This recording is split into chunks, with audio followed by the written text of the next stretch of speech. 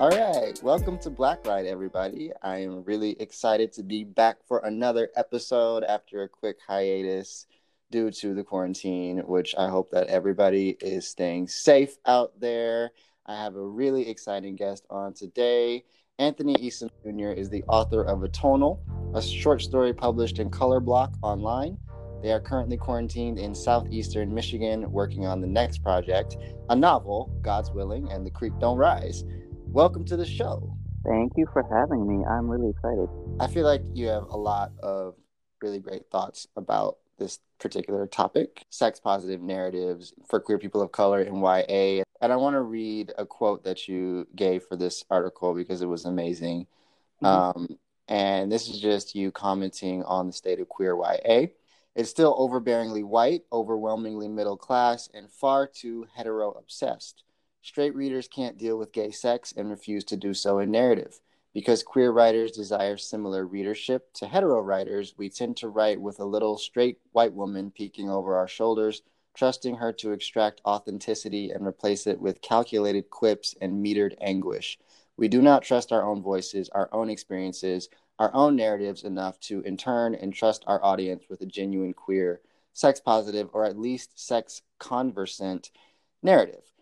So, amazing. Just like, your writing's so beautiful. First of I all, know. I can't believe I said that.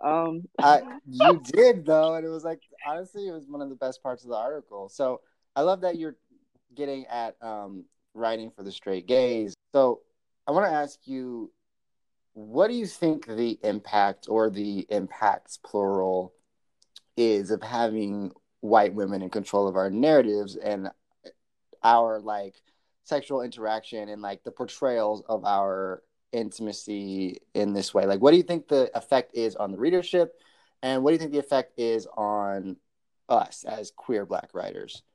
I will begin by summing up.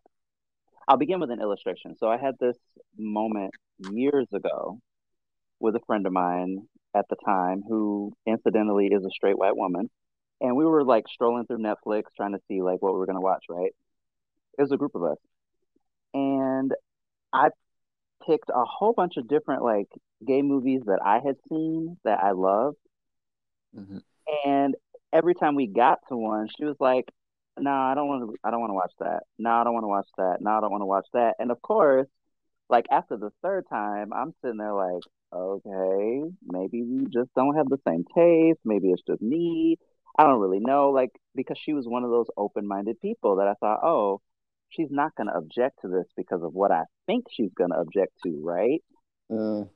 And then after like the fourth time, she turned to me and she was like, "Here's the thing. Like I love gay people, but I just don't think I could sit through a whole movie where y'all like the point of it is like sex. Oh, wow. Not even joking or a lie." And I was just like, That's bold to say. right, all right. And I was like, oh, because sitting through the notebook is supposed to be comfortable for me. Okay.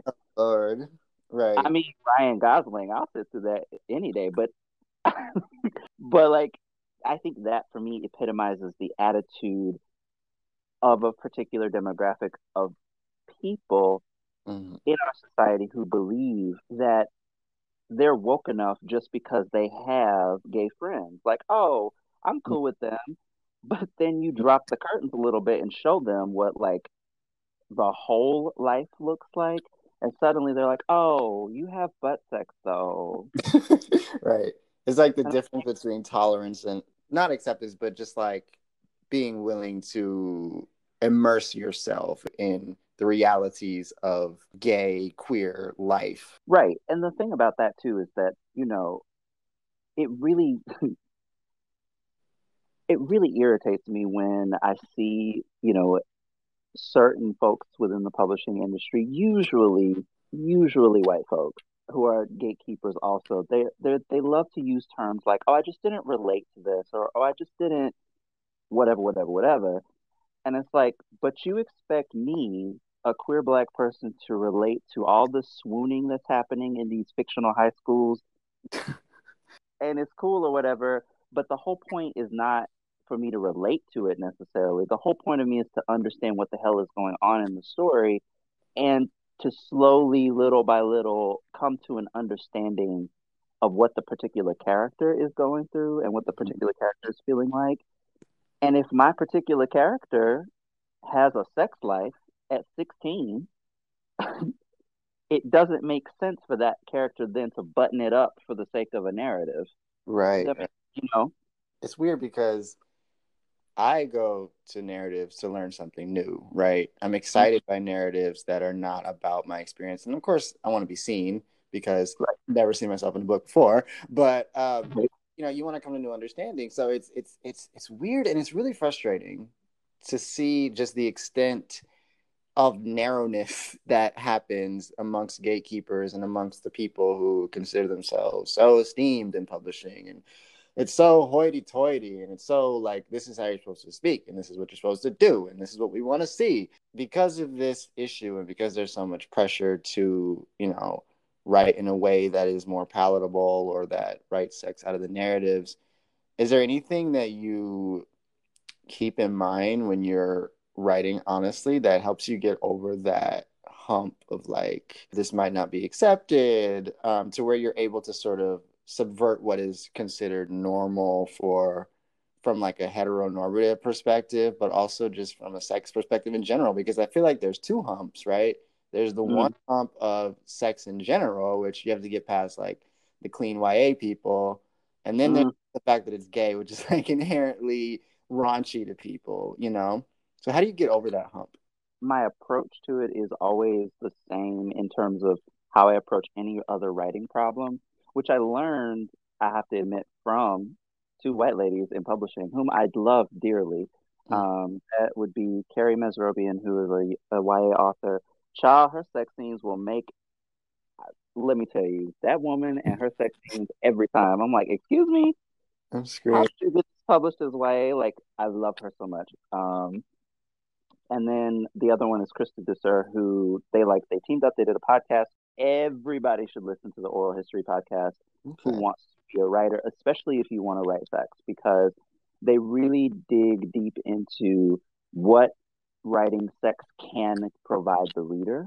Okay. And so they were the first couple of people that I learned to approach the problem like you would approach any other problem in writing. If you're going to write, for example, a fantasy novel and you're going to do some world building, if you're including in your world building how dragons fly and you got that on lock, but you haven't figured out how dragons fuck, you got a problem.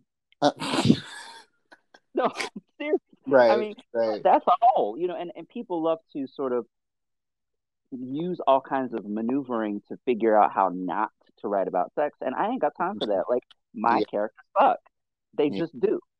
Yeah. Or in the case of, I have a character in my space opera project who is pretty much asexual. He like they're in a sexual relationship, but the sex is a part of the relationship for their lover and not for themselves. And so there's a whole different approach to that character that I have to take simply because I know that that's a part of who they are. Mm-hmm. Um, and to not even approach the bench in terms of how they view sex just because I got spaceships. Like, what the fuck does that mean? So that's generally how I try to approach it. Is I just look at it and I go, oh, okay, how would I solve this problem if it was any other writing problem? How do I fit this in with the narrative? And I don't have like there are no stories in my brain that exist without sex being a part of it, even if that sex does not show up on the page. Stripping it out, it creates such a shame around it, and it creates such an embarrassment around it, rather than just because I think there's levels to this, right? There's the Mm-hmm. issue of wanting to portray sex as a natural thing, and then there's the issue of portraying it in a way that might backfire.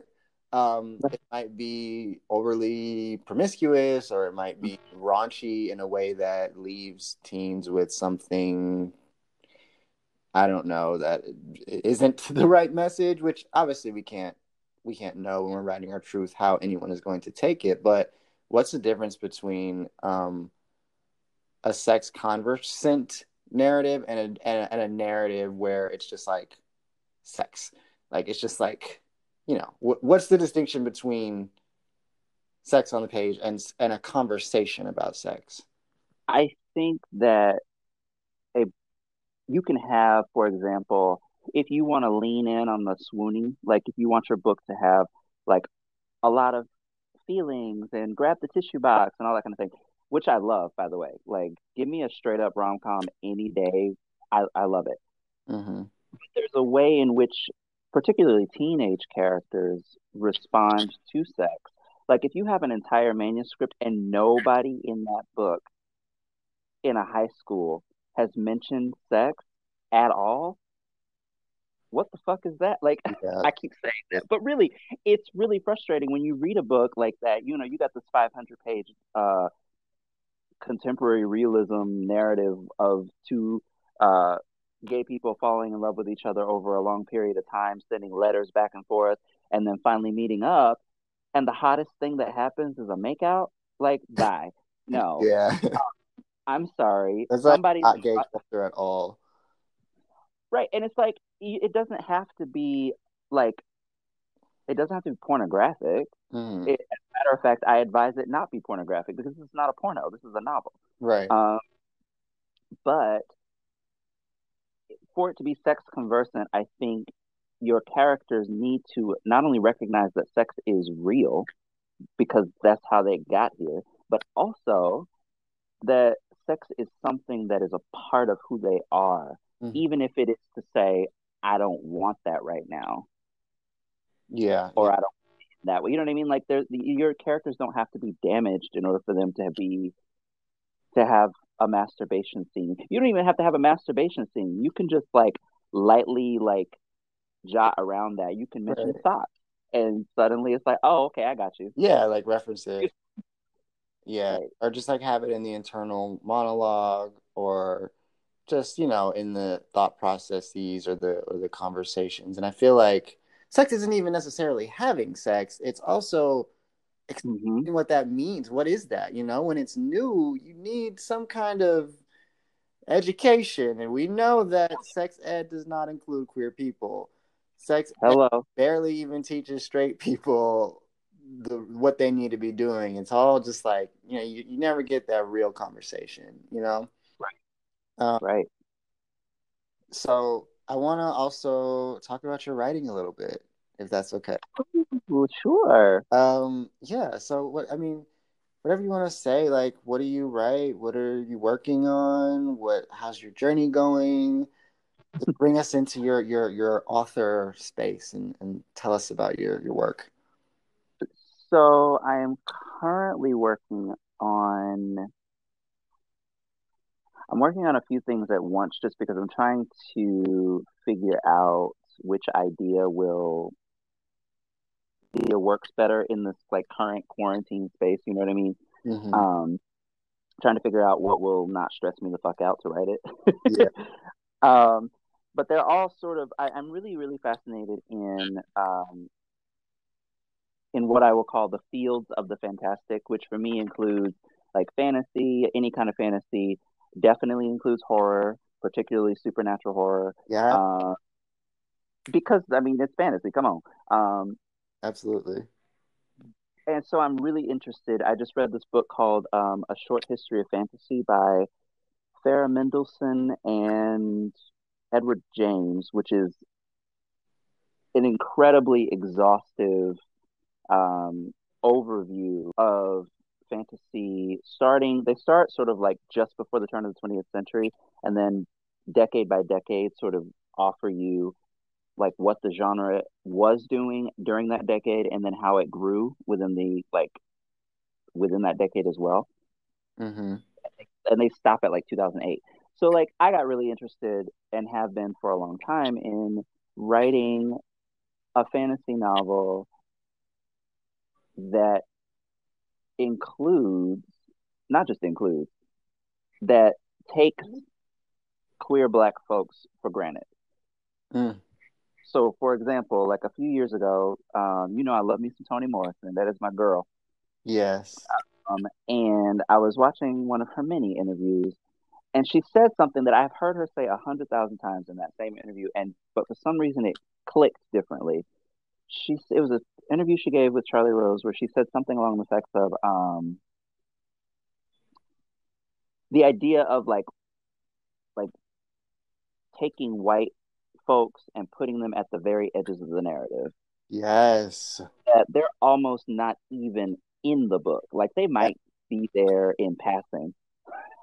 Take them out. Yes, I love. Right. Just like remove them. And then she said, I love what she said. She goes, once I took white men out, I could do anything.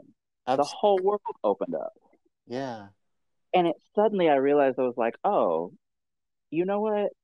I'm gonna try that because I have read so many fantasy novels, so many, where you read the book and you get to the end of it and you realize ain't nobody in this book like darker than the inside of my palm. Like everybody is that white. Mm. The whole world. Oh, okay, that's cute. And it becomes Um, a lot less relevant when you're like, I mean, feel like you wasted your time because it's like, okay, what am I learning that's going to change me in a global way, or in a right. significant way that's like of the world rather than of this section of the world that they think is supreme. Um, So I just decided I was like, okay, I'm gonna try that in reverse. I'm just going to write all black worlds I love that. because I'm interested in that. Like that looks cool. So I'm working on an idea right now that's basically it's this weird mix up of like a retelling of the Isis myth with vampires and Cthulhu and it's got a lot going on in there for it. Um, Nice.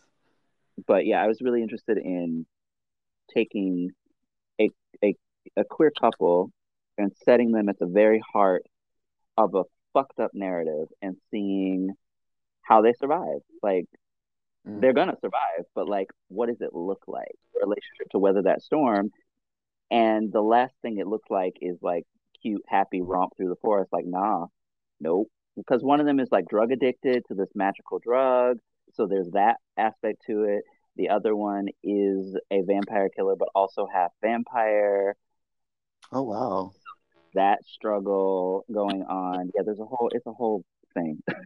That's what I'm doing with my werewolf project as well. I kind of took white people out of the narrative, and it's like, wow, like you can really get to those issues that are, not policed by the white gaze. Because when you have the white gaze, you want to make it all political and you want to make it fit into the market, and it's just so limiting. Um, Yeah. but that is really cool, and I love that you're bringing in different influences because I feel like it's important to set ourselves free as writers. Yeah, I should add too that the thing that I decided to do also on top of that, I completely removed straight people. Yes. So there's Another no hetero point. anything.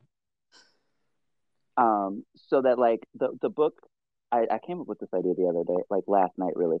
I for this book, the narrators of the book are the parents of this character who's half vampire and is a vampire killer. Mhm. So their parents are narrating the story, and it's an argument basically between the two of them that they've been having for generations because they're immortal. But what is interesting is that despite the fact that one is female and one is male, they are both queer as fuck because duh, that that is also real. Mhm. Um, so I'm very interested in like opening up the literary canon to as many expressions of queerness as exist because it's more interesting. Like I don't want to read another Jane Austen novel. Like I was done with that when she wrote the first six. Like can we move on? Right. Nobody wants to read Jane Austen, the Beyonce of white women. Oh my god. And Oh, that's that rude. added a lot of context for when I was at the moment I was at that romance convention or conference, or whatever. And I said, in like Jane Austen, I got like a death stare from three white women in the vicinity. And I was like, what? What happened? I'm just giving my. She like liberated them folks, so that's how they feel anyway. And I'm like, listen, she was one person from how many years ago? Like, don't get me wrong. I Right. will watch the fuck out of Pride and Prejudice and Sensibility. Like, I'm down with it. but I don't want my 21st century literature to sound like that. Like, Yeah. I mean, you have what? to progress at some point. Uh, Right. this was a great conversation, though. Yeah. I definitely want to encourage everybody listening to follow Anthony on Twitter at Mr. Isom Writes. That's Mrisom Writes. Read their story on, well, it's Color Block now. It used to be Ethnics, but now it's Color Block. Color Block is a nonprofit that builds community for queer and trans people of color. You can read Anthony's story on their website in the fiction section. So, yeah, thank you for coming. This was Thank awesome. you. This was amazing.